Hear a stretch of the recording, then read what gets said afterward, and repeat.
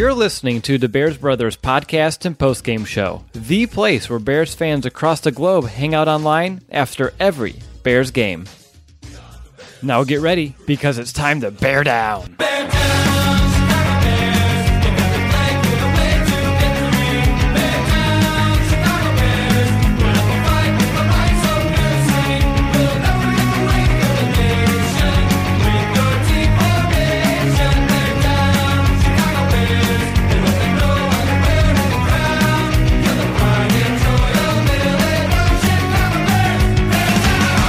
Welcome back, Bears fans, to another episode of the Bears Brothers podcast.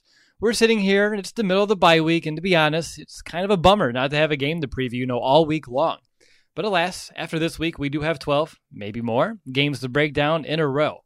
I'm Herschel DeWitt, and I want to welcome you to our State of the Bye Week episode. Today, we're going to reflect on the first quarter of the season, but also project forward at the remainder of the year. So for this, I'm joined by my co-host and fellow Bears brother, Nicholas Moriano. Nick, you are fresh off of witnessing that prolific passing performance on Sunday at Soldier Field. Number one, what was it like watching that in person? And number two, can you just describe the atmosphere that was rocking Soldier Field? Really, it was just much needed to see Mitch Trubisky have the game that he did. Seeing him just go out there, hit open receivers, make all the passes. It was much needed, and the crowd really felt the energy every time he connected with a pass. You're just like, yes, this is the Mitch Trubisky we've been waiting to see, we wanted to see, and it came to fruition in a blowout, victory over the Bucs. And the energy was amazing. Even despite in that second half of the game where the Bears are clearly gonna, run away with this game, on third down, it was as loud as it was in the first quarter when the Bears defense is just getting out there trying to get off the field.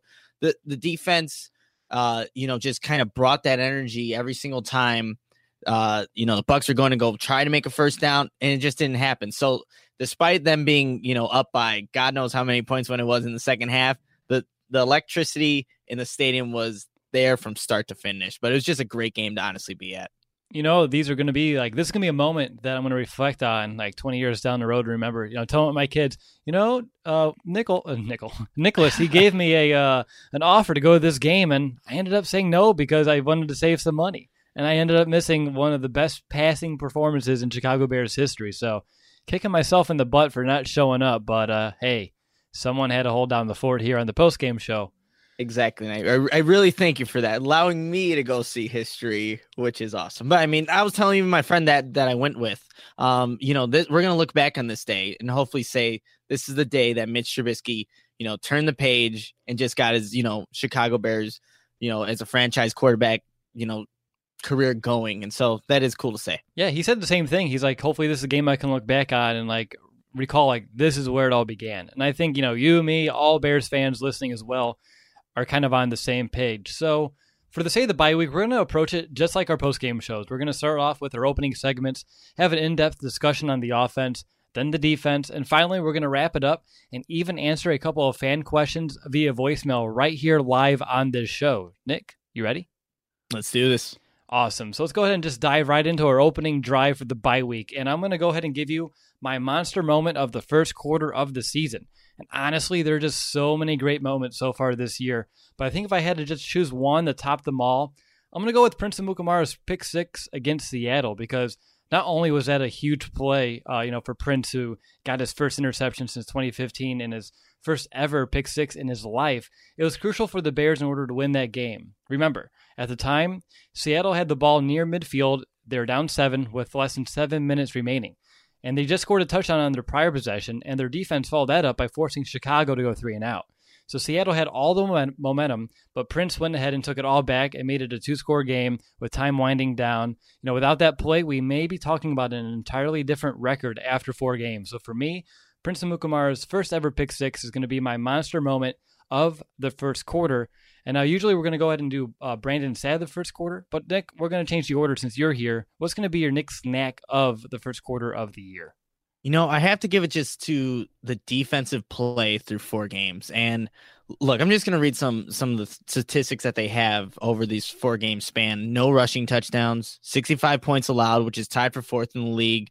And they're second in the league in rushing defense by 1 yard, only behind Philadelphia. And here's the thing with that statistic. The Bears haven't been blowing out people other than this Buccaneers game. So it's not like they've taken the run game out of, the game plan for opposing offenses. Just that defense has really been dominant, just shutting down an opposing, running game, which is great to see. And only being behind Philadelphia by 1 yard, being in second place, is great. They also have 18 sacks, which is first in the league, 8 interceptions, second in the league. The Buccaneers team was coming into that Bears game last Sunday with Fitzpatrick throwing for 3 straight 400-yard games. He ends 9 of 18, 126 yards, 1 interception, and then replaced in the second half.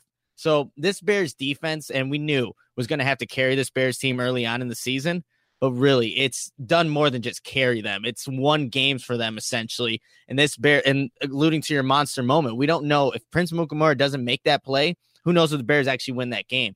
So this defense is just playing lights out, number one in the league, in my opinion. And I think that is deserving for the knack of the year so far. There you go. I was like, the year's over? What happened? All right, so for Brandon's stat of the first quarter, which is actually going to be my stat, Brandon was unable to make this week's podcast. So my stat through the first 4 games of the year is going to be more about this defense, but more specifically the 1.8 red zone trips allowed per game, because there is a lot of buzz surrounding the Bears' pass rush numbers and leading the league, like Nick just mentioned, in sacks so far. And I agree, these are very exciting and important. But what has me really excited about this Bears defense is its ability to keep opponents out of the red zone, because that 1.8 trips allowed is the fewest in the NFL. So in other words, the Bears defense is the best in the league of not allowing opponents to reach the 20. And just to compare last year, that Jacksonville Jaguars defense, they were best in the league with a 1.9 average. So right now the Bears are on a better pace than the Jaguars. So again, I think this number excites me more than just the sacks, just because of how it directly correlates with the Bears' low points allowed. So just want to give you an example here too. Indianapolis, they're second in the league with 16 sacks, but they've given up 3.2 red zone trips per game. That's almost double. Actually, I think that is double if my math serves me correct. No, it's 16. Poor math. But regardless, it's nearly double, and they give up 25 points per game despite having 16 sacks. So for the Bears having just 1.8 red zone trips allowed, to me is evidence that the team's doing more right than just getting after the quarterback. All right, Nick, so I want to know, what's the lowdown? How and why did the Bears end 3-1 after the first 4 games?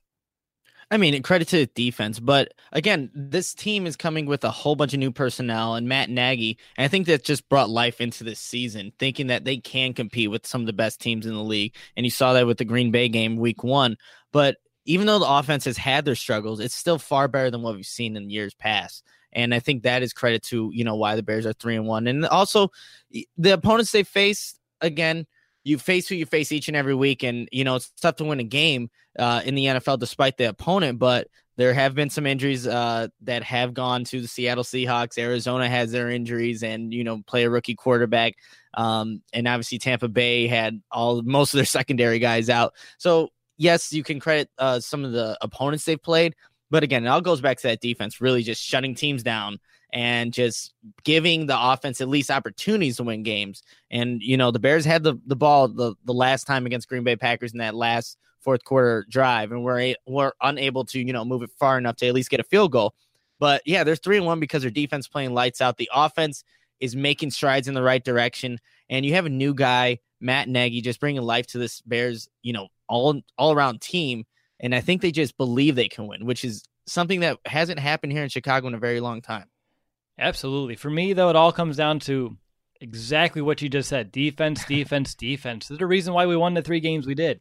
Held Seattle, Arizona, and Tampa Bay to less than 20 points, and they scored some touchdowns along the way themselves. They forced 11 turnovers. They've done a great job of getting off the field, and with the offense, kind of struggling against Arizona and Seattle a little bit, it was a defense that kept them in the game, kept the game within grasp, and then they came up with those huge momentum-altering plays as well. So even if you want to look at Green Bay as well, like you mentioned, that loss, we can almost point at the defense too for giving up the 21 points in the fourth quarter. So no matter which way you spin it, I think the defense is why we're 3 and also the 1. So that's going to be my lowdown. Let's hand it over back to Nick, and it's time to hand out our MVP, which you and I were talking right before we went live, like who should the MVP be? And honestly, there is no question, right? Yeah, there's no question. And we both agreed to this that it should be Khalil Mack. And I mean, there's nothing wrong with that. He's he's not even in contention for just defensive player of the year. He's in the race for the MVP right now with some of these great quarterbacks that are just putting up outrageous numbers. But Khalil Mack has been just such a difference maker with, Leonard Floyd being a guy that doesn't even have a sack yet. We were looking for him to be that guy, but you could bring in a Khalil Mack and the entire defense, like we've said countless times, just gets astronomically better because he's on the field and he's just able to disrupt passes. When I was at the game, at the Bucks game, you're just thinking to yourself, we're all kind of looking around when he has another strip sack. Like, are you kidding me? He did it again. This guy is impacting the game, each and every snap. But for the sake of not just picking Khalil Mack, and, Will and I, like we've both said, we can definitely do that.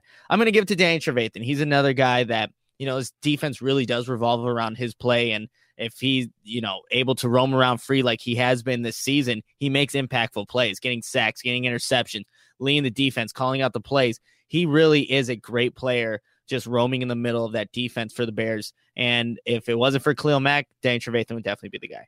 But it all comes back to Mack, no matter what, right? 5 sacks, 4 forced fumbles through the first 4 games this season.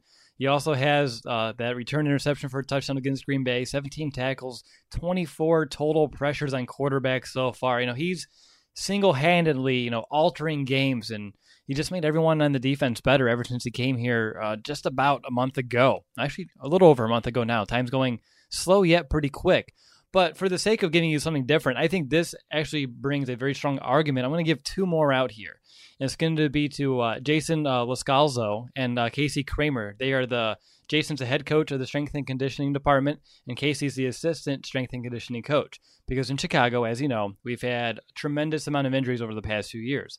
And knock on wood, the Bears, they're in great shape through the first 4 weeks of the season.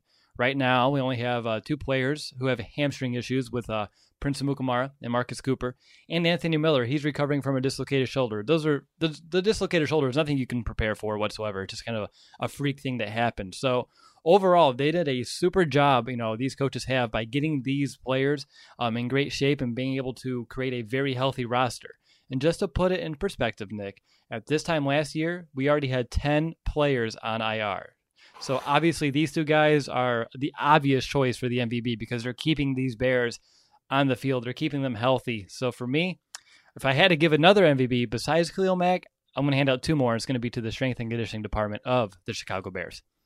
That's a good one. I didn't even think of going that route. I mean, I was going to ask you, do you have the numbers of between the first 4 games, how many guys are on IR? And you just told me 10. I mean, especially, and I can't even imagine what positions they would be. Probably starters, most likely starters, impactful positions. But the Bears have been relatively clean, which is, encouraging to see because you don't want to have any of those big time injuries, which a lot of NFL teams are already having thus far in the season. So good the Bears are, staying relatively healthy. Yeah, I mean, we've been on the short end of that stick for, over the last half decade or so. So to have a very healthy team is something that I'm not going to take for granted, and I hopefully Bears fans too don't, because sometimes it's easy. You get caught up in the numbers, you get caught up when it happens on the field. But we can just look back last year, a couple years prior, with all the players that they had missing games due to not being able to play with injury.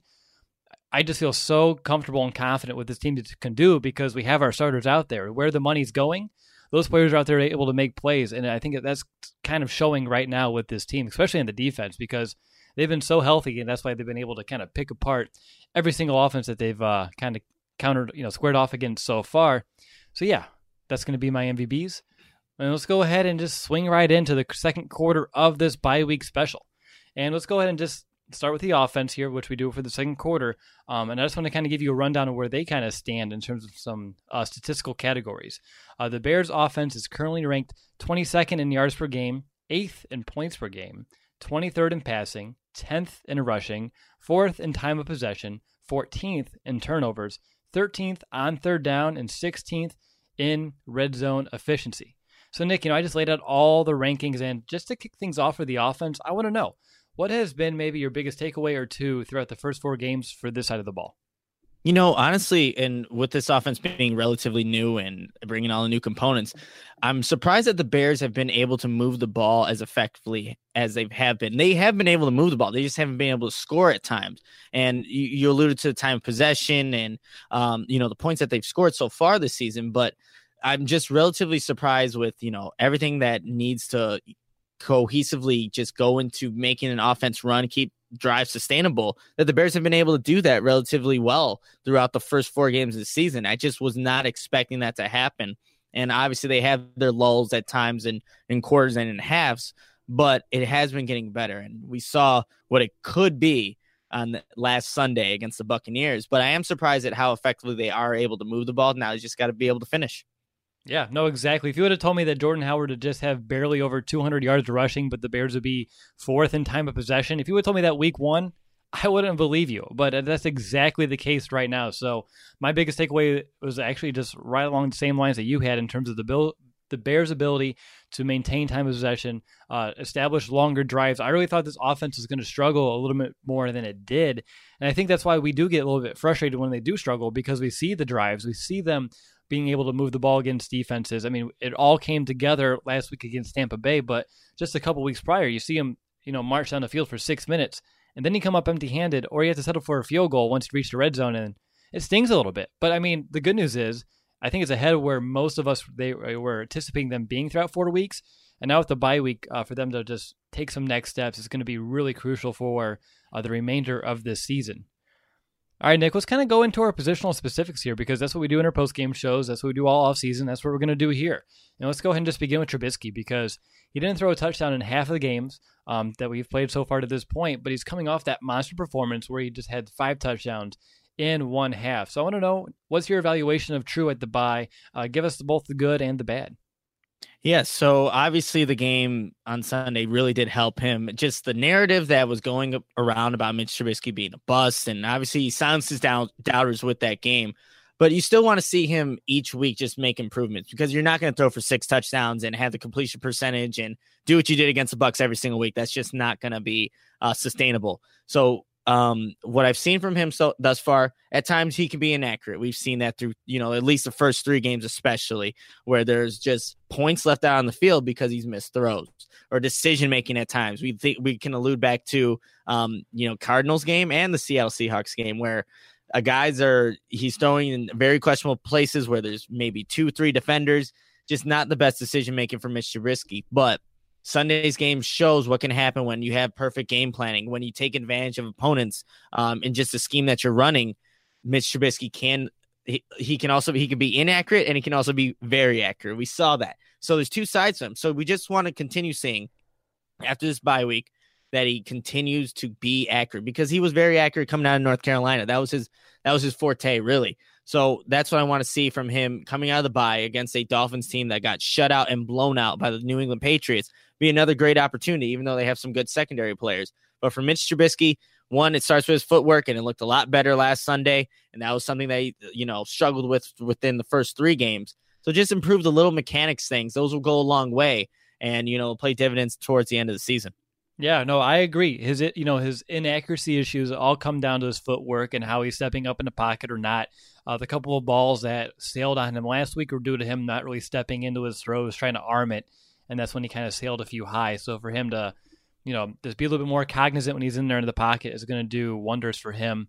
Another area where I want to see improvement out of Trubisky is just how he can handle pressure, because so far this year, when he's really struggled, it's been when, there's been pressure in his face.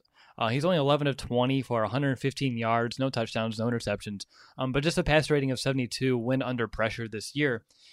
But we saw how good he can be when he's kept clean. That's what we saw at Tampa Bay. He had time to sit back in the pocket. He had room to step up in the pocket. He had enough time to let some of these longer plays develop, allowing these playmakers to really kind of, get down the field and allowing Trubisky to go through his progression, which I think we saw him go through his reads much more calmly and smoothly against Tampa Bay than we have all season long. So hopefully he can build upon that. And just another underrated aspect of his game so far is his ability to tuck and run with the ball, because so far this year, he has 117 yards on the ground. He's averaging 7 yards every time he kind of, tucks that ball and takes a scramble for it. He's averaging 30 yards per game. He already picked up 6 first downs with his feet. That's not even going with the 45 that he's done, with his arm. So over 50 first downs so far this year have come on either the arm or the legs of Trubisky.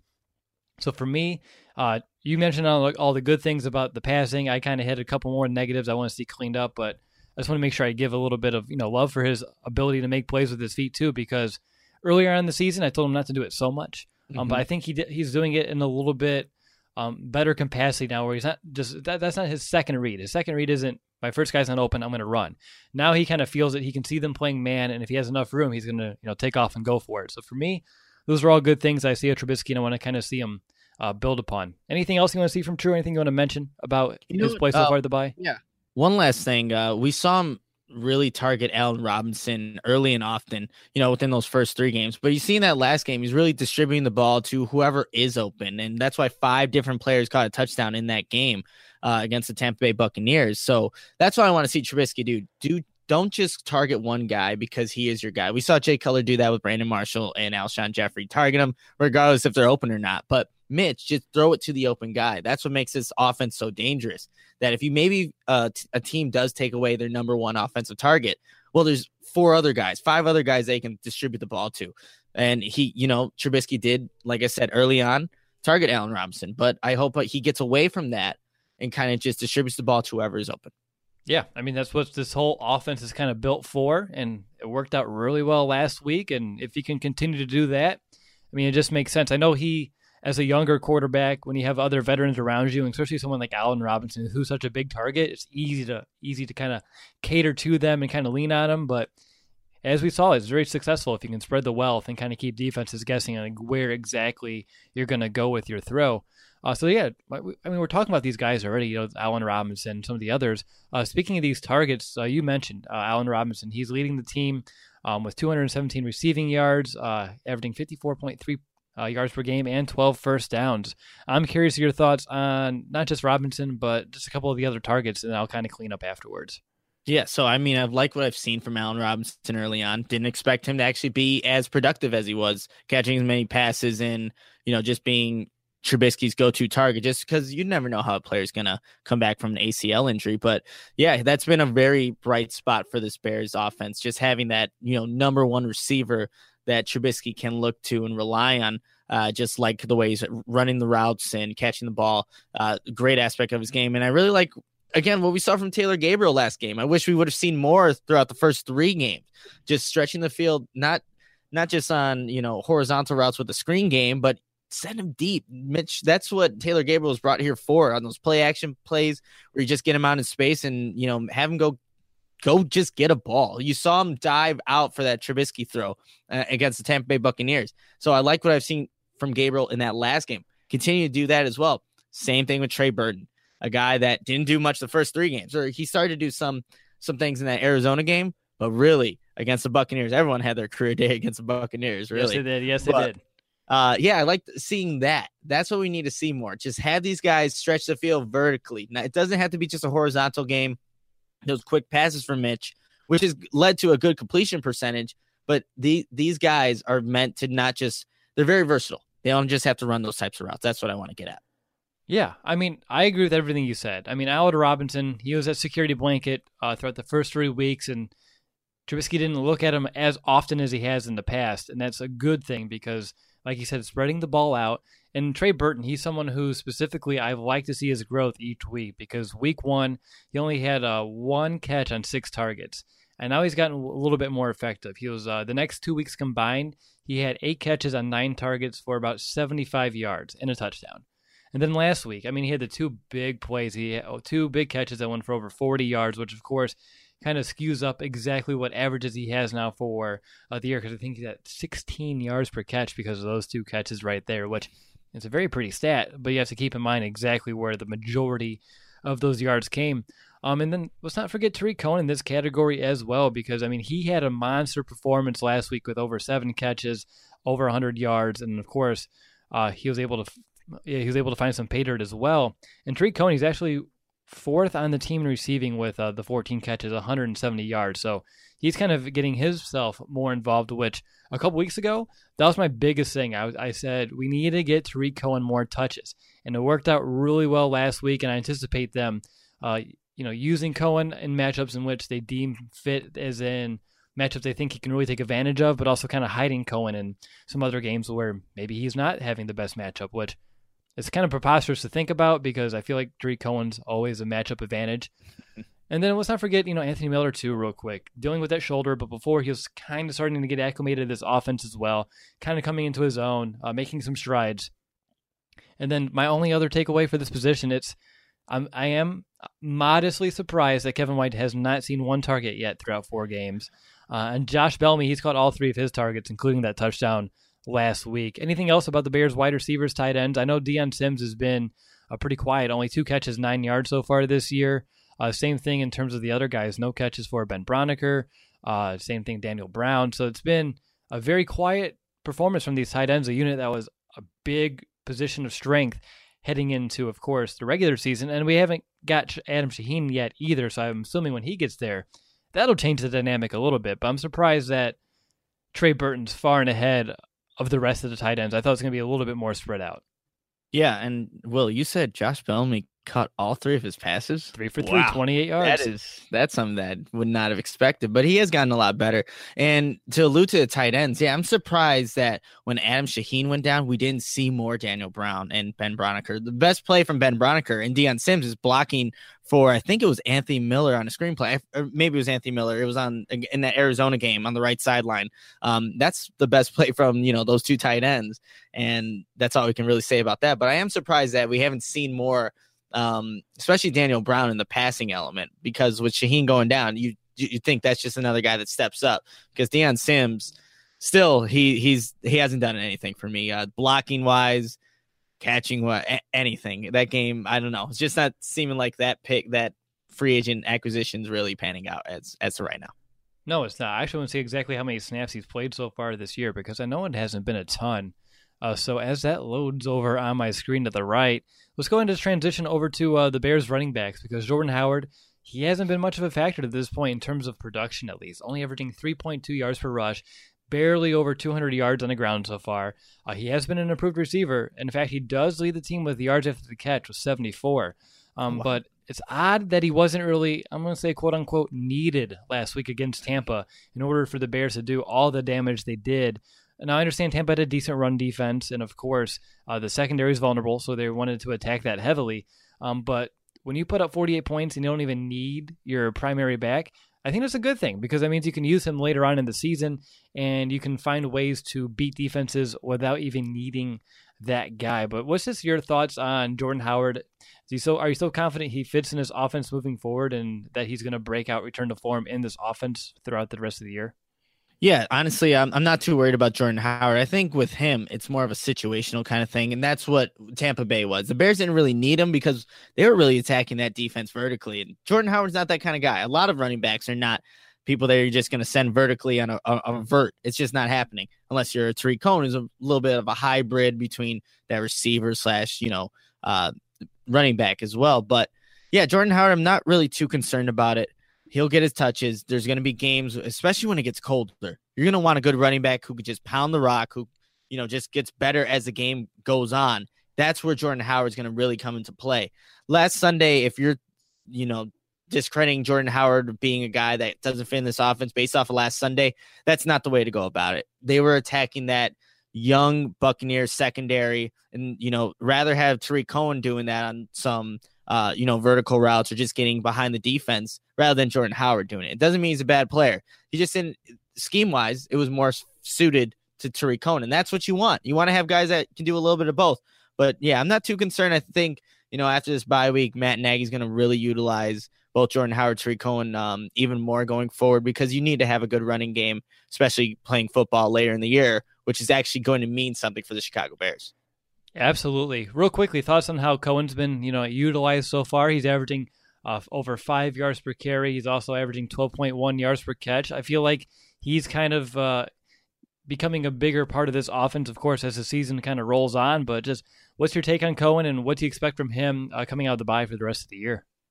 Well, I think it's something that we kind of predicted in the offseason, thinking that Tariq Cohen would be more utilized as a receiver, and he's been effective there. So it's nothing to a surprise right now, and I'm glad that he's getting the touches that he is because, he last season Tariq Cohen just didn't get enough. It's with so many weapons with Matt Nagy having to, put people in and out. I think Tariq Cohen's getting, a good amount of touches right now, utilized both in the running game and as a receiver. So yeah, I like how Nagy's using him right now. Still, you want to get him the ball as many times as possible because you just know he makes plays.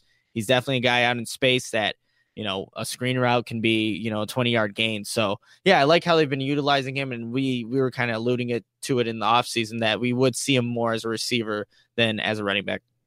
Yep, and so far, I mean, he does have more rushing attempts than he does catches. But still, I mean, he's about even in yards too. So that's good. I mean, that means it's keeping teams, they don't know exactly what to expect out of Tariq Cohen. Hell, sometimes I don't know what to expect out of Tariq Cohen, which, of course, is a good thing if you're a fan because it kind of keeps you on the toes as well.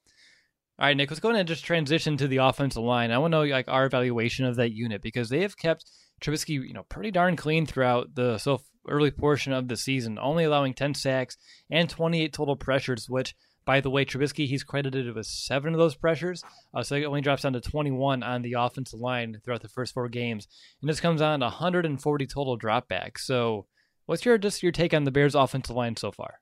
I think they played really, really well. And especially that last game, Mitch Trubisky had all day to throw. There weren't many times where any of those Bucs, interior defenders were getting even close to Trubisky. And, when they were, Trubisky was running with it.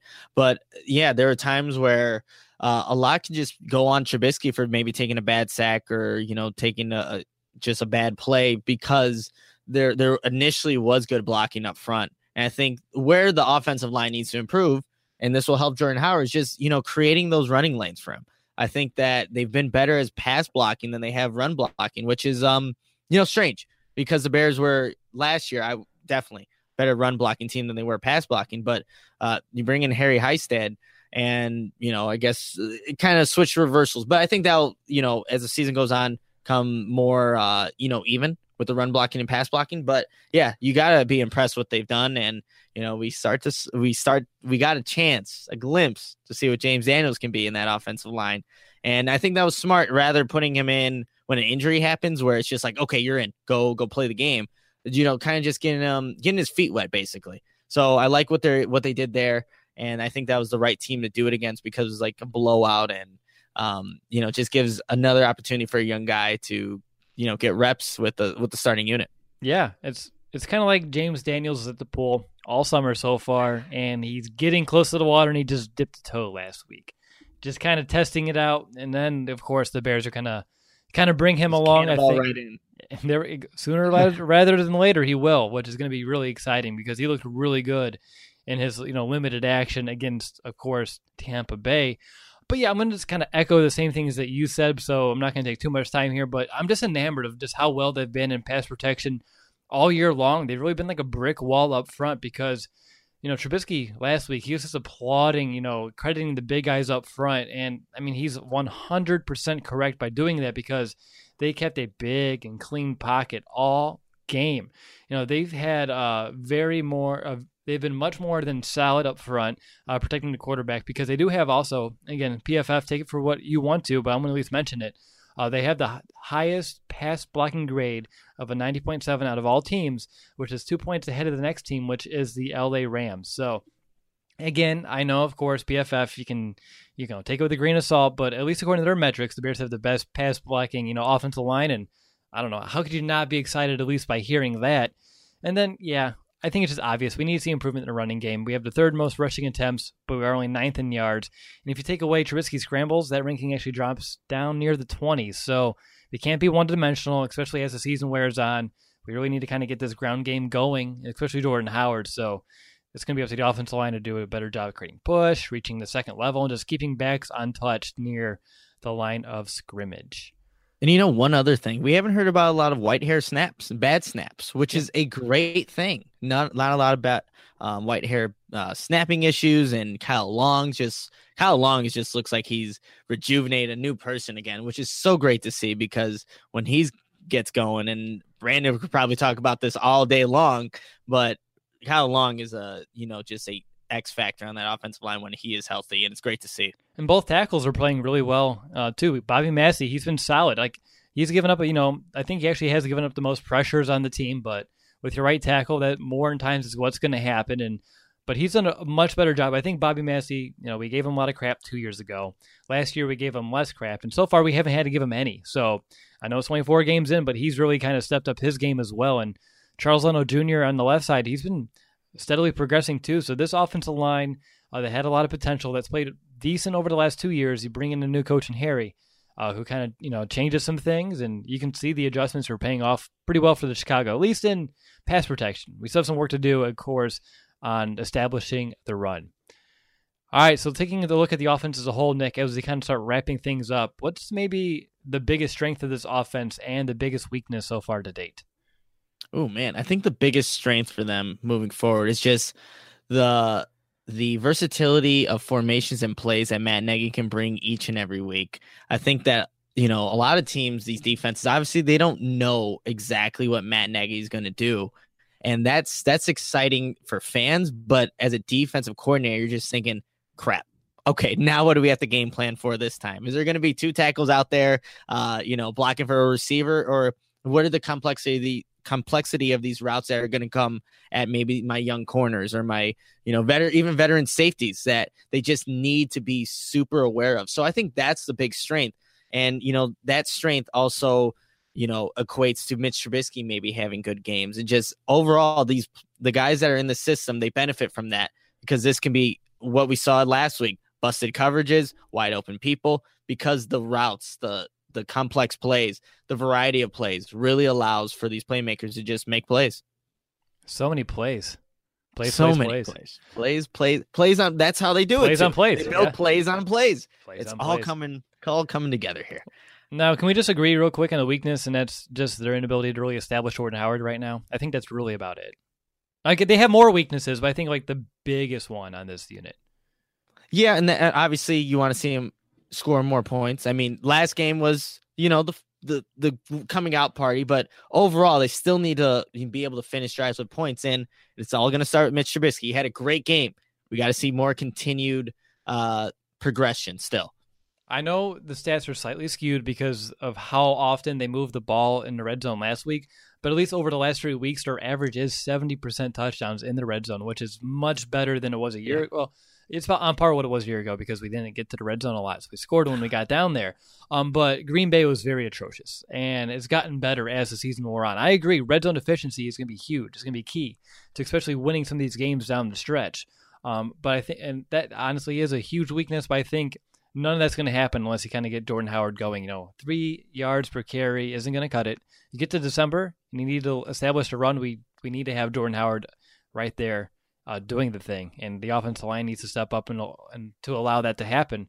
And of course, if you do that, play action works. And Trubisky, I think, proved even against Tampa Bay that's how effective he is on play action. Something that I mentioned about a week ago in the preview podcast as well. So for me, my biggest strength on the offense, though, is actually just going to be personnel, just a plethora of those playmakers, because we saw last week lots of evenness really across the board when it comes to receiving stats, especially.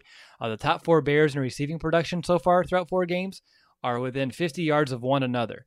Targets are pretty distributed rather evenly, and so on. We knew coming into the year that the Bears had a bunch of new weapons, and we're all kind of curious, how was the wealth going to be spread? And it's fairly even right now, which makes it kind of difficult for opponents to kind of key in on, quote unquote, the guy to shut down the offense when there are just a handful of competent playmakers, because they all have a different style to them and they can beat defenses in a variety of different ways. So you try to shut down one, the Bears can beat you with another. And once that becomes more consistent, once Coach Nagy, once Trubisky can kind of really tailor to this week in, week out, it doesn't have to be to the same degree that we saw against Tampa Bay, but just more than we saw in weeks 1 through 3. Then I think we're really going to start seeing this offense just take off weekly and put up some really nice numbers. All right, so offense, Coach Nagy or Nick, what's going to be your bye week adjustment? Ooh, bye week adjustment? Good question. I think a lot of teams still moving forward are going to want to blitz Trubisky. So just improving on, how to adapt to the blitz packages is definitely going to be something that the Bears are going to work, not just, the next couple of weeks, but moving forward, into 2019, 2020. Those are things that can really, for a drive, you can keep a drive alive if you can adapt to the blitz. And I think that's just something that with still Trubisky being in year 2, teams are going to want to see if he can, like you said, handle pressure. So if Matt Nagy can build a great game plan to be able to pick up the blitz, know where the hot routes are, that's going to really play dividends moving forward.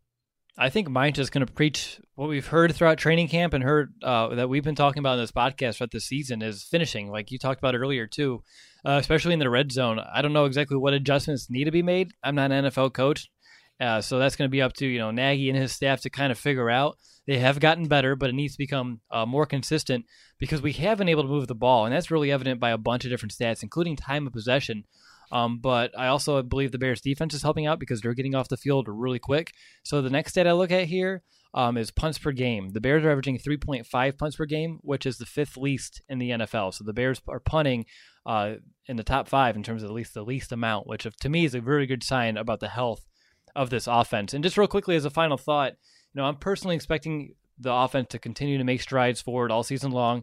I think we're going to have a few more games where maybe those, quote, growing pains are kind of come back up for Nagy, Trubisky, and the rest of the offense, and I think that's to be expected.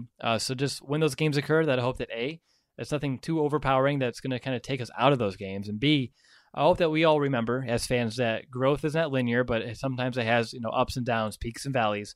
But as soon as they can kind of continue to trend upward as a whole consistently, I really expect the rest of the season to be, just very exciting as this offense finally solidifies that identity. Because if they can do that, play confidently, I'm expecting more games with some gaudy numbers.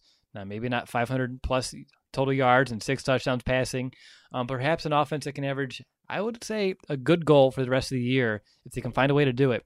26 points per game, because if you take that average with what the Bears defense have been able to do, which they're only holding opponents to 16.2 points per game, you better believe the Bears are going to be winning a lot of games down the stretch. What about you, Nick? Any final thoughts about the offense before we head over to the third quarter? Obviously, we've only seen the beginning of this offense, and we've seen what it could be at its, highest potential, and we've seen it where it could be at its lowest.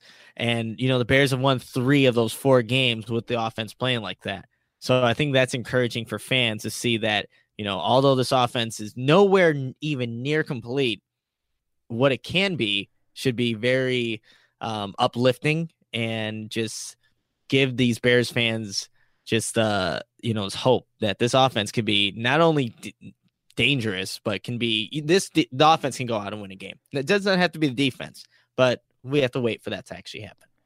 Absolutely. All right, so I'm going to call that a half, and so we're officially in halftime. So for this halftime, I just want to ask you, if you haven't yet, subscribe to our YouTube channel. We're over 4,000 subscribers, which is really remarkable. I appreciate each and every one of you have taken the time to subscribe to our YouTube channel. Doing so, you get a notification each time we upload a podcast, every time we do a live podcast, which 90% of our shows are live. And of course, it's a great way to connect with hundreds of other Bears fans in the live chat, especially after post-game shows. We've been, on average, having about 500 or more fans there talking about the game as we're doing our podcast. And right now it's the bye week, and I see over 150 people here as Thursday Night Football is about to begin, here listening to us talk about the Bears. And usually I do giveaways for, iTunes reviews and people who cater to the podcast. And I've been starting to feel bad about that. So I want to do something real quick on the spot. Spontaneous. I thought about 2 minutes ago. See this mug? It's brand new. Maybe the light won't glare on it so bad, but it's a brand new mug. No one has it besides me, not even Nick. Not really officially for sale yet, but if you're live here in the chat, we get the live replay of the chat next to the video. Just type the word mug right now. Just type mug in the chat, and I'm going to pick a random listener, pick a number. I'm going to go through it, count to whatever it is. And the next show, I'm going to go ahead and announce who that is, or reach out to you, or you reach out to us, and I'll send you one of these mugs that are still not officially available yet, but they will be soon. Do we have some mugs going on in there? We have a lot of mugs going on right now. That's good. There's plenty of mugs. That's exciting. All right, so yeah, good luck to everyone there who is typing the word mug in this chat to enter the spontaneous free mug giveaway of the Bears brothers. So enjoy that chat, Tristan, moderating that. Appreciate all your work there too, buddy, and everyone else who's been kind of joining the moderating team. But let's just jump right into the third quarter, Nick, and we're going to turn the tables, transition over to the Bears defense, because this is a side of the ball that has just been one word, and that's dominant. Because outside of one bad quarter in week 1 and 2 broken coverages in week 3, they've really shut down opponents all season long. So I gave you a rundown of what the offense, how they compare in terms of rankings. I'm going to do the same real quick for the defense. They're 4th in yards per game, 3rd in points allowed, 10th against the pass, 2nd against the run, 2nd in turnovers, 1st in sacks, and they're the 6th best defense on third down. They are 17th in terms of red zone efficiency, but I did mention earlier, they are the best defense in terms of keeping opponents out of the red zone, only allowing 1.8 red zone trips per game. So obviously those are very promising rankings for the Bears defense. Now, obviously, there's more than a lot there to like when it comes to this unit, especially through 4 games. But I want to know, Nick, what's been your biggest defensive takeaway so far? Man, that's a tough one. My biggest defensive I know, there's a lot. There's so many, but it's just that this defense was able to do what it's doing right now, have all those accolades right now. And again, remember, Roquan Smith was coming in, not any training camp. Khalil Mack, the same thing. Leonard Floyd was injured. There's a bunch of guys that came in who weren't at their highest potential, but still, you add up all those defensive players, all those playmakers, Vic Fangio, you add that in there as well. And this defense is, like you said, dominant, despite all those things happening and people coming together for the first time and, playing quarterbacks like Russell Wilson and Aaron Rodgers and Fitzpatrick, who's lighting the world on fire. They have just been able to shut people down, create these turnovers, and get after the quarterback, again, without bringing the blitz. That's what's so impressive about this Bears defense. And that's why, they've been great these first 4 games. And they've had, like you said, maybe that fourth quarter debacle, a first quarter debacle against the Arizona Cardinals. But after this bye week, I only expect it to get that much better, which is crazy to say because they've been lights out for, a majority of the games they've been in. So that's what's been so impressive. They've been able to do this despite having the little hiccups that they've had, and they're only going to get better from here. Yeah.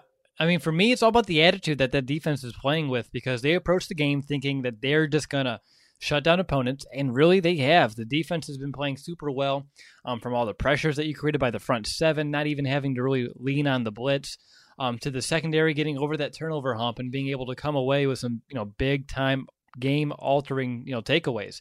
It's a defense that is not afraid to take the game in their own hands. Just look at Arizona when they forced that back-to-back turnovers. And they didn't allow a single point after giving up those 14 points on the very first 2 series. Prince's big-time pick 6 against Seattle to close the deal, like was my monster moment, is another example. And just don't forget, the Bears shutting down that prolific passing attack that Tampa came into town with last week is just another prime example of the defense just taking matters in games really in their own hands. So for me, that's been my biggest takeaway.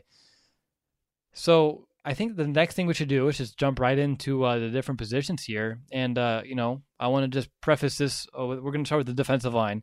And I want to begin with saying just I'm so thankful that Akeem Hicks is not going to be suspended, by pushing that official last week. But looking at the defensive line, what's kind of stuck out to you regarding that unit throughout 4 games? I think obviously we can talk about Akeem Hicks being as dominant as he is, especially being able to just have one-on-one matchups and just completely make people look ridiculous. But I really love the play of Eddie Goldman. And this is a guy who did just get that extension right before, the season actually began. I think it was right before. And you don't see it in the stat sheet, but he's just able to clog up running lanes. And, he has, I think, 1 sack on the season right now. He's been very effective in allowing the linebackers to do what they do, roam free and just get after, running backs. And that's why the Bears have been so good against the run. But Eddie Goldman on that defensive line is a difference maker. And there's also been guys that have stepped up at times. We see a Bilal Nichols last game make a tremendous play in the backfield. You see at times Roy Robertson Harris and Jonathan Bullard at times make plays. So there's been some contributions from guys that, they're not the big marquee guy, but they're making contributions. But I think the play of Eddie Goldman has just been outstanding through 4 games. Yeah, I mean, he has, because he's 4th in the team in total pressures. He has a sack, and he's just been doing a great job of doing exactly what you want out of your nose tackle too, which is eating up space and really keeping those Bears inside backers clean. Speaking of another player that I'm excited about, Bilal Nichols, because he has played really well in his limited action because he's only played 50 snaps in 4 games. He played 33 last week after Akeem Hicks was ejected, but he leads the team with 3 tackles for a loss. So our rookie 5th-round pick right there, Bilal Nichols out of Delaware, he's leading the team in tackles for a loss despite only playing 50 snaps throughout the first 4 games. Akeem Hicks, I mean, what more do you want me to say besides his name? I think it's synonymous now. Like, Hicks dominance, he does it week in, week out. Just to kind of put it in perspective for the year at least, despite him only being able to play in about 3.25 games, he's still on pace for 12 sacks, 60 total pressures, and 8 forced fumbles this season, which, obviously reaching all those are going to be difficult, but just to know he's on that kind of pace, that that momentum, it's very exciting to see. What's your take on the whole John Bullard, Roy Robertson Harris thing? We haven't had to talk about them much, which, on a defense where you have playmakers across the board, it's not a bad thing. I don't think they've been a liability in any regard, but also they haven't really been super impactful. I think each have had their moments, but as a whole, nothing overly great. Yeah, nothing overly great, but they're not hurting the team so much. It's interesting because we wanted one of these guys to really emerge as the guy to take that spot, but I think just based off of 4 games, it's really going to be a rotating door between those 2 guys, and they each have their own strengths and weaknesses. But you do want to see one of them, I guess, outshine the other, just to have more depth along the offensive or the defensive line. To say that it doesn't just have to be Akeem Hicks, Eddie Goldman, obviously Khalil Mack just getting after the QB, but I don't think it's a bad thing. It's not a bad thing right now. Obviously, you want to see more moving forward, but yeah, I think maybe we approached it wrong in the offseason, wanting to see that guy emerge. But like I said, more production out of the 2 is definitely not going to hurt this team. I mean, they do lead the league in sacks for a reason. And if they're able to contribute in that aspect of the game, it's over with for opposing offenses. And it's not like teams are able to really establish a run against us either. So I think these 2 combined are a very quality, defensive end that kind of can be opposite of Akeem Hicks, like we've talked about. But also, you just get really excited about what Bilal Nichols can maybe potentially, blossom into at that position too. Like, I like that he's coming in there fresh in the middle of drives and really being able to make his mark. So I really like where, the defensive line rotation's kind of falling right now in terms of giving everyone some opportunities because they're doing a good job with them. I really think so. Even if John Bullard doesn't have the most, laudy of numbers, he's out there, he's eating up space. He's making a couple plays as well, a few tackles. And Roy Robertson Harris, more times than not, you do see him putting up some pressures as well. So even if he's not hitting his home as much as some guys like an Akeem Hicks, Khalil Mack, who can do, keep up with Khalil Mack anyway, I think his impact has been surely felt by some opposing quarterbacks. All right, let's take a look at the outside linebackers. Now, obviously, we need to start with the defensive player of the month, Khalil Mack, because, he's been here for just that, a month. But I think that we're all beyond pleased with what we've seen out of Mack so far. He has, he's all up there in the sacks. I think he's like a half sack out of first place in the NFL. He has those 4 strip sacks all in a row, 1 per game, which is tied an NFL record. And of course, he leads the team in total pressures as well.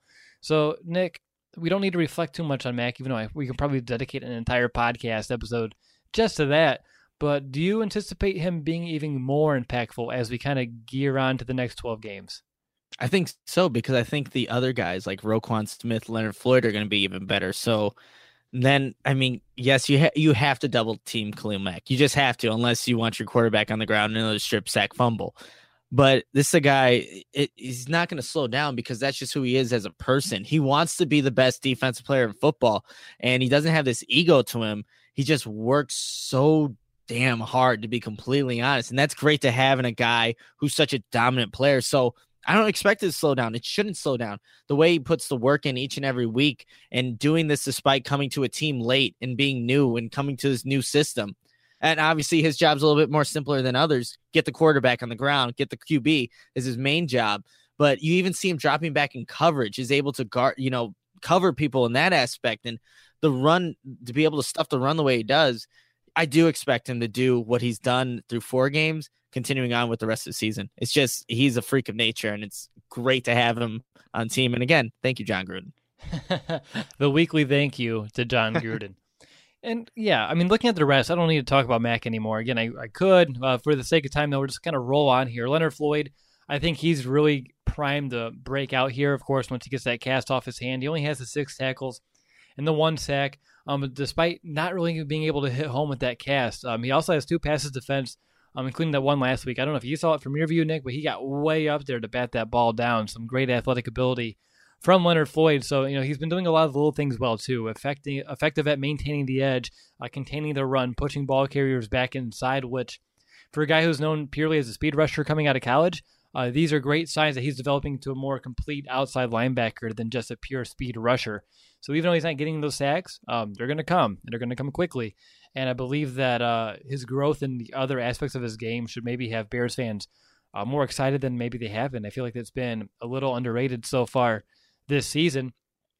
And kind of looking down the rest of the list here, Aaron Lynch, I mean, he's had a much bigger impact than we expected. I mean, we didn't see him out preseason, all training camp. Didn't know if he was even going to make the team. But here he is. He has 2 sacks, and he also leads the Bears with 4 quarterback hits. What's your takeaway on Aaron Lynch's impact? I really like where he is in his rotation.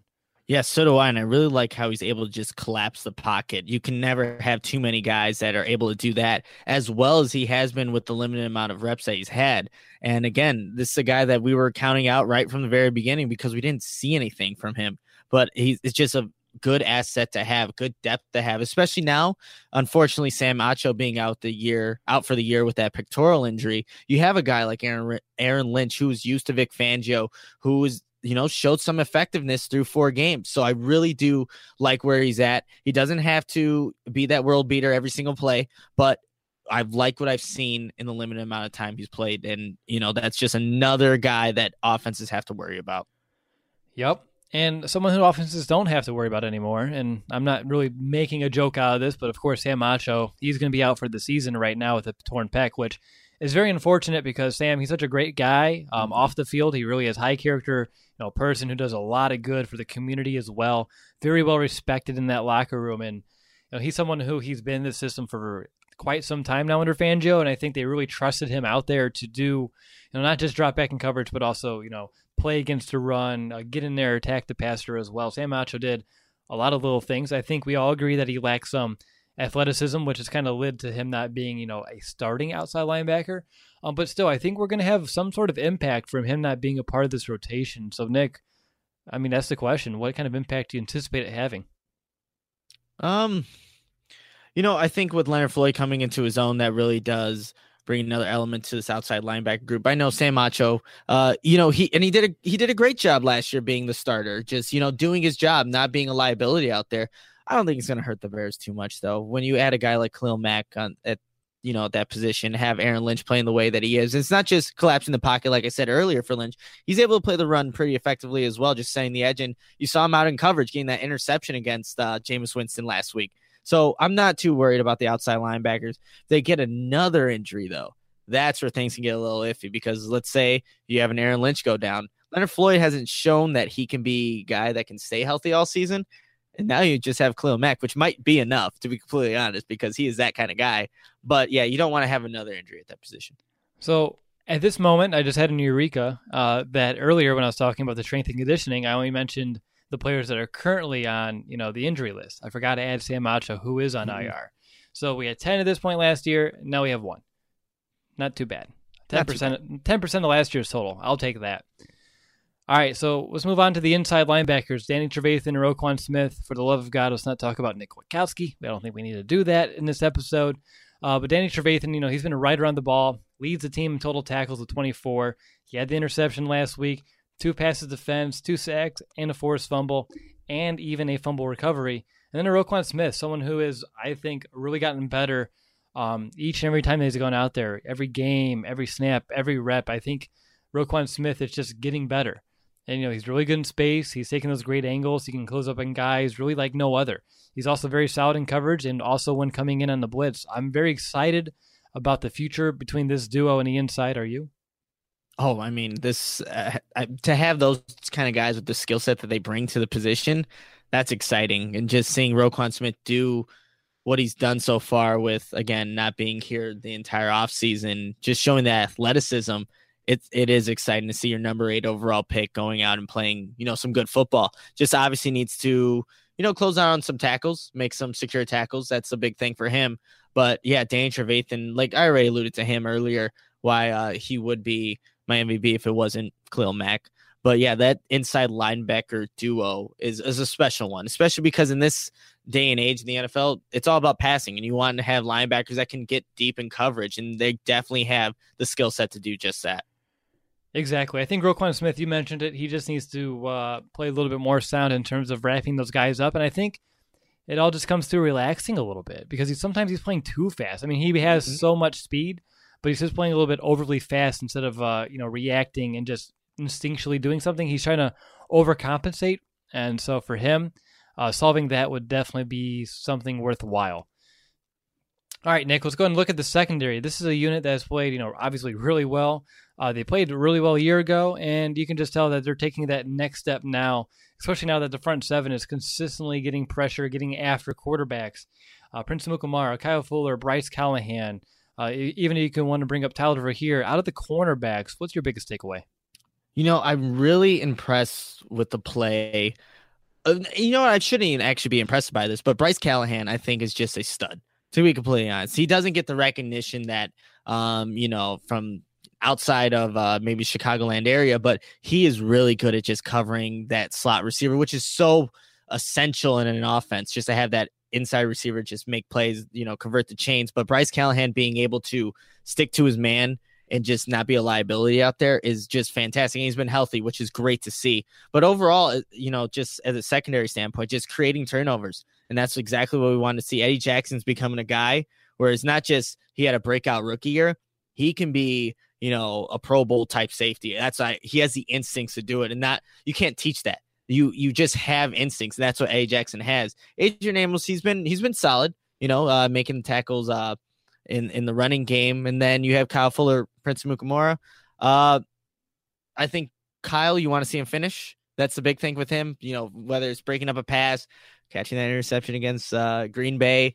But Prince, with him just staying healthy now. Obviously, he had that hamstring injury, just being able to stay healthy, because I've also been impressed with his game, just being able to stay with people and clinch that game against Seattle, really.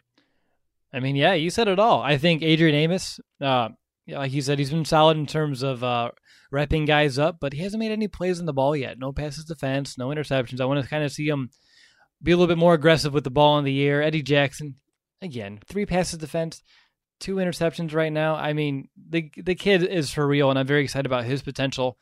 He also had an interception that was called back, so he could have had 3 so far this year. Bryce Callahan, not just a great cover corner, especially in the slot, but he's very aggressive in the screen game, very aggressive against the run. He's not shying away from hits. Some cornerbacks do, but he does not. Prince Amukamara as well. He's the reason why he was my monster moment. I think he's really playing confidently, so I can't wait to get him back out there on the field. And Kyle Fuller, only 3 plays come to mind when I think of Kyle Fuller this season. Mm-hmm. The 2 big touchdowns that he gave up, and then the dropped interception. So that's a lot of negative, but also outside of that, he's been someone who we haven't had to talk about, and that's a good thing. I mean, that's a good thing. He hasn't been targeted. He's still the most targeted Bear, just like he was a year ago. But last year, he led the NFL in targets, and he's not there right now. So things are getting better for Kyle Fuller. I expect him to, I don't want to say recover or rebound, because I think he already has in a way, because the last 2 weeks he's been shutting down his guys. And he had a hard task, last week against Tampa Bay, and he did a really decent job. So for me, all of these guys, of course, as a whole, have been playing really, really well. And I think they can thank the guys in front of them for helping them out. And I'm excited to see how this entire defense as a whole kind of, gels throughout the rest of the year, because right now it can't get much better. But the scary thing is, I think it can't. I think there's a lot more potential kind of waiting to kind of, be unleashed, untapped, if you will. So real quick, biggest strength on the defense to date and the biggest weakness, if they have one. They don't have one. No, I'm just kidding. The biggest strength, you got to go with the front seven. Just what, each and every week this defense has been able to bring against opposing quarterbacks. They most likely, every quarterback that the Bears are going to face is going to hate playing this defense, just because whether it's the first quarter, second quarter, this defense coming after you. And we've seen it at times where the pass rush has, taken a step back, maybe not be able to get that sack, but the pressures are there. So that's easily the strength. But I think the weakness, and we've seen it a couple times, when a team wants to go up tempo, make those quick passes, you can get some yardage against the Bears. You can score against the Bears when you start to do that. And we saw that a lot. I mean, obviously in that second half against Green Bay, Aaron Rodgers getting the ball out quick and, explain some of the holes in this Bears defense. And you saw it with Russell Wilson as well, going hurry up with that high tempo offense. So I think just game planning for that. Where should people be? Should you play more press coverage? Should you guys have maybe your linebackers drop back into coverage where those short passes are going to be? But I think that would be the one weakness. And there's so many strengths. And I just alluded to the front seven being one of them. I think it is. I mean, you can give it to the secondary, but I don't think the secondary plays as good if you don't have that front seven. It's kind of the yin and yang kind of situation there. But yeah, the front seven, not only are they really good at getting after the quarterbacks, but just shutting down the run. Opponents have had no chance of ever establishing the run against the Bears so far this season. And it all kind of comes back to the front seven. And my weakness, I'm going to say miscommunication and giving up those big plays. I think a lot of the big plays we saw so far this year came from busted coverages, especially against Arizona.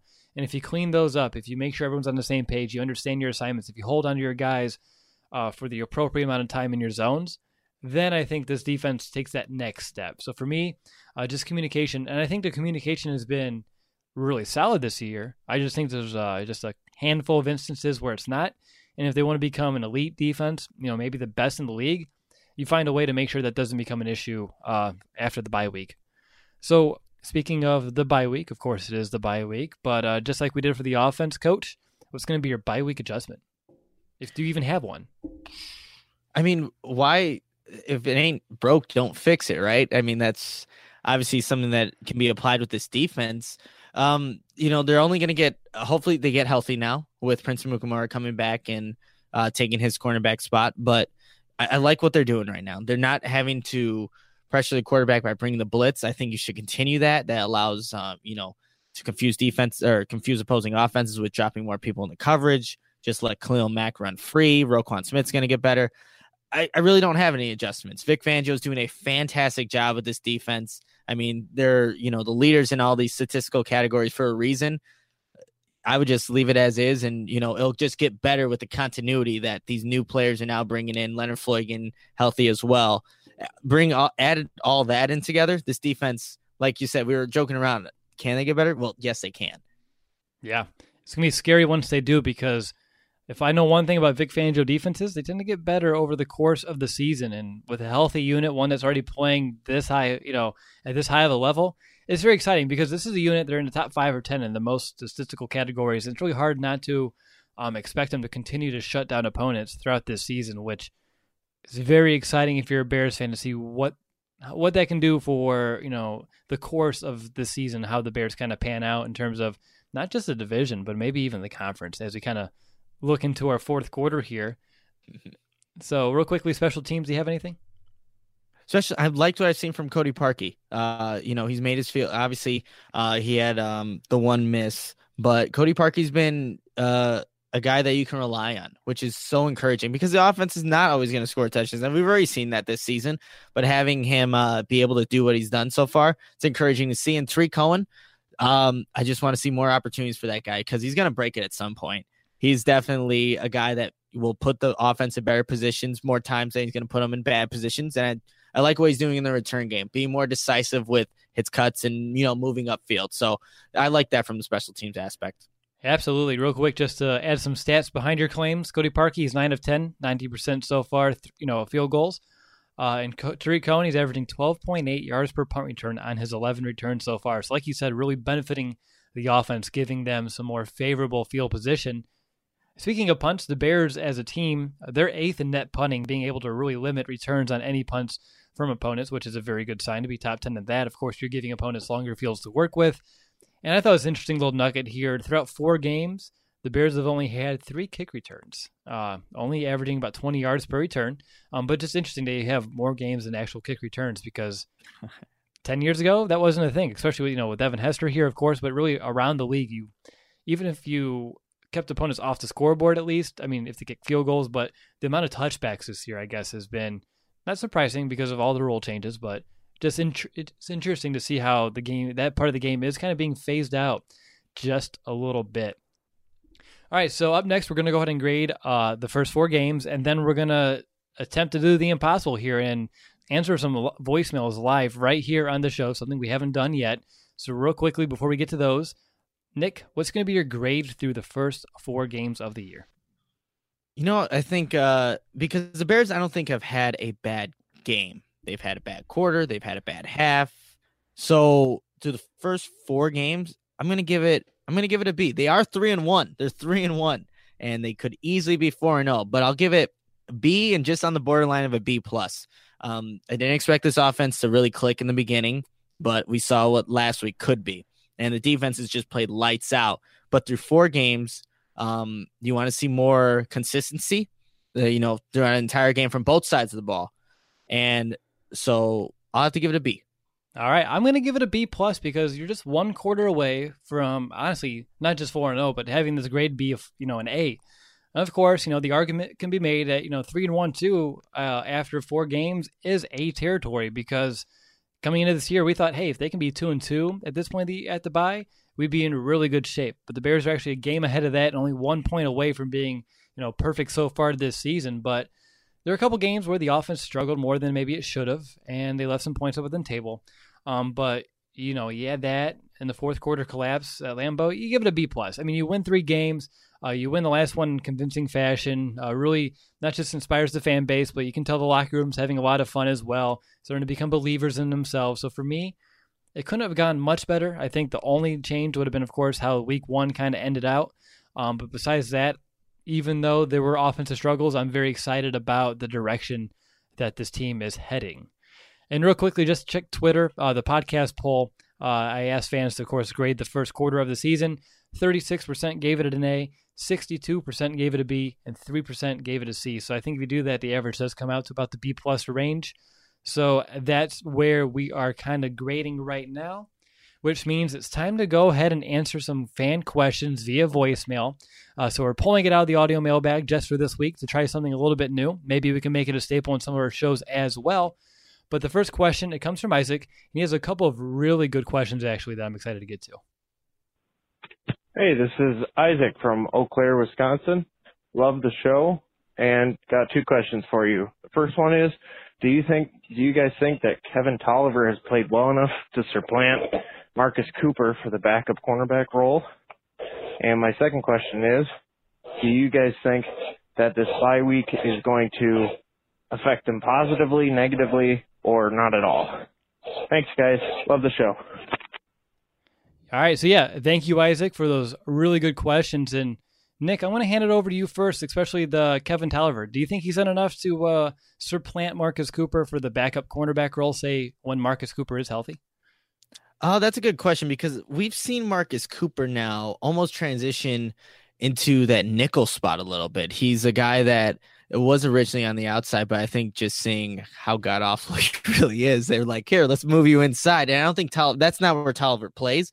But in terms of actually on the outside, I think Tolliver showed last week he kept everything in front of him. This is a good Bucs receiving group, and nothing really got behind him. That's what you want to see out of a undrafted free agent, a guy who didn't show much in the preseason and didn't think he was honestly going to make this team. But in terms of the outside spot, yes. But I think Cooper only stays ahead of him because he does provide that versatility in he's able to go outside. You don't want to see that, but he has moved to the inside just because he probably can't play outside. Yeah, I think I would rather have Kevin Tolliver out there in the outside corner if we had to choose between the two.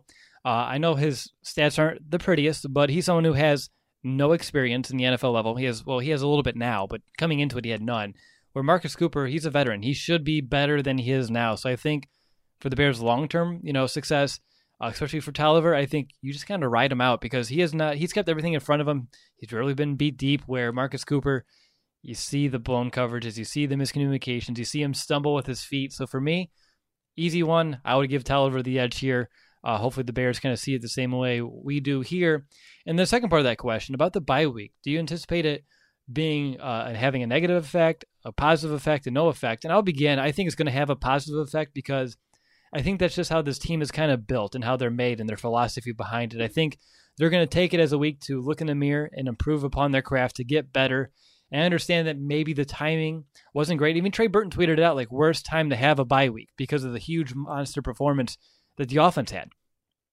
But I think if this team is going to be one that can really make a case down the stretch come December to playing some real meaningful football, they better find a way to make this bye week a positive. If they take it as a week off and they come out flat in Miami, a game that we're going to be traveling down to, I'll be very disappointed, not just because I traveled all the way to watch that game, but I believe this team is better than that. In years past, under Trestman, under Fox, we kind of saw that lull after the bye. But I think this team is coached better. It has better leadership due to just the veteran presence and, of course, these coaches now in the locker room. And I anticipate them making sure, doing everything they need possible to make sure this bye week gets them, not just ready for the Miami Dolphins game, not just for the Patriots right after, but as a stepping stone for the rest of the season, because 3-1 is a great start. They know they have 12 more games to go, and each one matters. So the bye week is a great time to kind of reset, refocus, and stay hungry. What about you, Nick? I think I would have preferred if the bye week was a little later in the season, but it's coming at a good time for the Bears right now. And I know Burton tweeted out what he tweeted out. And obviously, yes, you have the offense rolling. You just want to keep that momentum going. But it gives a chance for obviously guys to get healthy, to regroup, to not just, okay, we did so well this last game. It has to translate over. Okay, give it a little break and let it kind of ease in. Now let's go back to the game playing for another week and just let this sit for a little. How personalized can a financial plan be when it's created by one of those robo-advisors? Plugging in standard algorithm to calculate insurance need and future wealth of random human client. Robots don't know you. We do. At Farm Bureau Financial Services, getting to know you always comes first. Together, we'll create a financial plan based on your specific goals. Find a local Farm Bureau advisor at fbfs.com/protect. It's your future. Let's protect it. A bit. And now going into a Miami team that is going to be game playing just as well, just as hard because they got blown out and shut out. Both these teams are going to be coming in with this mindset. Let's start over, get fresh again. Let's try to put up another performance like we once did. But like you said, Will, we've seen Bears teams come out of the bye and just look awful. I don't think it's going to happen. I think Nagy took a different approach, allowing his guys to have a full week off as opposed to having, I think, 1 or 2 practices during the week, which was in the old regime. So I do like that. Just let the guys do their thing. They know they're going to come back focused, ready to play, ready just to continue the season because you're 3-1 right now, top of the NFC North. I know this team wants to continue to have that success. Yeah, absolutely. All right, let's head over to our second voicemail, which comes from Jay, who, even though the question is maybe a little bit more retrospective than I thought at this point, I think he brings up a very interesting point about that week 1 loss. Hey, Bears Bros, Jay here, and I have a question for you. After that horrific fourth quarter in the first game, I ain't going to speak I'm not going to speak about that too much. But, after losing that, we won 3 straight. And so I guess my question is, do you think it would have been better for us to, obviously we're sitting in a good situation right now, 3-1 going into our bye. But do you think it would have been a good situation for us, like a better situation for us to lose to Green Bay or beat Green Bay? If we did end up beating Green Bay, do you still think we'd be sitting at 3-1, possibly even 4-0 right now? Or do you think we'd be 1-3? I don't know, kind of a weird question, but yeah, anyways, bear down. Thanks for the question, Jay. I don't think it's a weird question because that game could have gone different ways. If you win, does that give the Bears a little bit of a bigger head than maybe they could have had at that time? Again, going back to my bye week thing, I feel like this team is built, not just with the leadership, but also the players around it to not really take that route. But I can see where you would assume that, right? You beat the Packers. You're like an all-time high right after week 1. Maybe week 2, Monday night, you have a letdown against Seattle. Then doubt starts creeping in, and Arizona is a little bit closer than we would already like regardless. So imagine what could have happened there. And I don't know, Nick, what do you think? Do you think it was a good thing to actually lose to Green Bay? I mean, I hate to say it. You always want to beat the Packers, but did it maybe kind of put things in perspective that the Bears, hey, we're close, but we need to work a little bit harder? I think what's a good way to think about this is how the Bears could have rebounded losing to Green Bay in that heartbreaker. They rebounded well because they won the next 3 games, but had they come out just devastated, like thinking we had it and, we just let it go, that can really derail a team right from the very beginning. But obviously being so early in the season, it's kind of hard for that to really come out to fruition. But, I think what it showed the Bears losing that heartbreaker is that they have to play an entire game. And we've seen it a little by little where this team has started to play an entire game. In Seattle's, it was getting there, and then they have their lulls. And, Arizona's the beginning, and then they start to play. And then you see Tampa Bay. That's complete game. Offense, defense, special teams. They learned from this Packers loss that, even a quarter, you mess up in just one quarter, that could lose you a game. So, obviously, we would have loved to see the Bears beat the Green Bay Packers in Green Bay, but they did learn something from it. So you could take it either way, but I think it was a good thing for them to lose because now they learned how to actually win. I think it's going to help them out later on in the season, too, when Green Bay comes to town. So we'll get there in a minute because it's time to enter our 2-minute warning. And we're going to do this a little bit differently, Nick. I know we're a little pressed on time because you have a great interview coming up this evening, and you're kind of ready for that. I know that's coming up here in just a matter of moments. So for this 2-minute warning, I just want to look ahead of the rest of the season because the Bears are 3-1, first in the North. They have a score differential of a +48, which is the best in the division by far. And it seems like things are all coming together. But there are 12 games left, 4 of which are against teams that currently have winning records. Only 4 of the 12. I know it's early, so these are going to change as we kind of go throughout the season. And 42% of these 12 games are against divisional opponents. So let's break out the crystal ball. And I want to know, what do you think we're about to watch unfold here for the rest of the year? 12 games. How do you think they're going to kind of split those up? We'll just take it quarter by quarter, right? Just the old Lovie Smith way. In this next quarter, you have the AFC East, basically. You have the Dolphins, Patriots, Jets, and Buffalo Bills. And 2 of those teams have rookie quarterbacks. Obviously, you play the GOAT in Tom Brady. But this Miami Dolphins game, let's see what Bears team comes out of this bye week. A team that comes out fast, is able to rush Tannehill and just, build off that offensive performance. That's going to play, dividends moving forward. And I think this is a period right now, these next 4 games, the Bears can easily win 3 of these. You're sitting, maybe 6-2. I mean, and then you have obviously these divisional games left. But I'm just looking for the next 4 weeks. And I think the Bears have a really primetime chance to just be able to win a majority of those games, especially playing rookie quarterbacks. I know at times they've looked good in Josh Allen and Sam Darnold, but you don't want to put those guys against the Bears defense. You really don't. So it's looking good so far out of this bye week. And obviously we'll be at the Miami game. So we're hoping that good things come out of that game against the Dolphins. I like your quarterly approach, and it's probably something that we're going to do here on the podcast. But for me, I had a difficult time not looking out to the rest of the schedule here. And my new kind of record prediction, I think 11-5 is super obtainable now, which is very exciting. I even tried to I was like, ooh, here, this is how I have it going on. And this is early.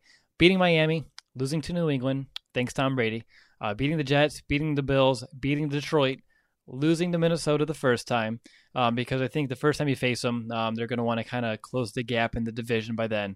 You're going to lose back-to-back divisional games here. I have them losing to Detroit in Thanksgiving because Detroit usually plays really well on Thanksgiving. And then you beat the Giants, lose to the Rams, but I think it's going to be much closer than we anticipate. And then you finish off with a win against Green Bay. You're not going to let them beat you twice. A win against San Francisco, and then you have Minnesota to wrap it up. And that time you find a way to beat them, and you finish 11-5. And that's a pretty damn good season. So that's where I'm at. We'll see. I'm very optimistic. We're going to playoffs, baby. That 11-5, we are going to the playoffs. And I feel like that's even I feel like that's a good spot. I feel like even though I have them losing Minnesota and Detroit back to back, there's a good chance that doesn't happen. So I think this team has a lot of potential. The schedule's kind of lining up. They just need to take advantage and not take a week off. And if they do that, yeah, I don't like to whip out the P word here and week 5 in the bye week, but playoffs, it's getting real. It's getting real. 3-1. But we'll see, because 2013 they started off 3-1 and look what happened. So I know it's a different team, different regime. We'll see exactly how it all unfolds. Nick, any final thoughts before I wrap it up? No, I'm just really looking forward to this next game. We're all going to be in Miami for it. It's going to be an awesome experience. We're going to have a bunch of the Bears Brothers fans there, all wearing this cool custom-made shirt, which will get to people's households eventually. But it's going to be awesome. It's going to be such a great experience. What? I was like, they're getting shipped. I have mine. Brandon has his. Eventually. I have 12. You're just waiting on yours. Sent me the shipping information. I didn't even know it was coming. Well, ta-da, surprise. All right, so for me, real quickly, I'm excited because as a Bears fan, this is perhaps the most excited I've been in a very long time. I know that there's a long way to go, but this does seem like a fun rest of the season ahead for all of us.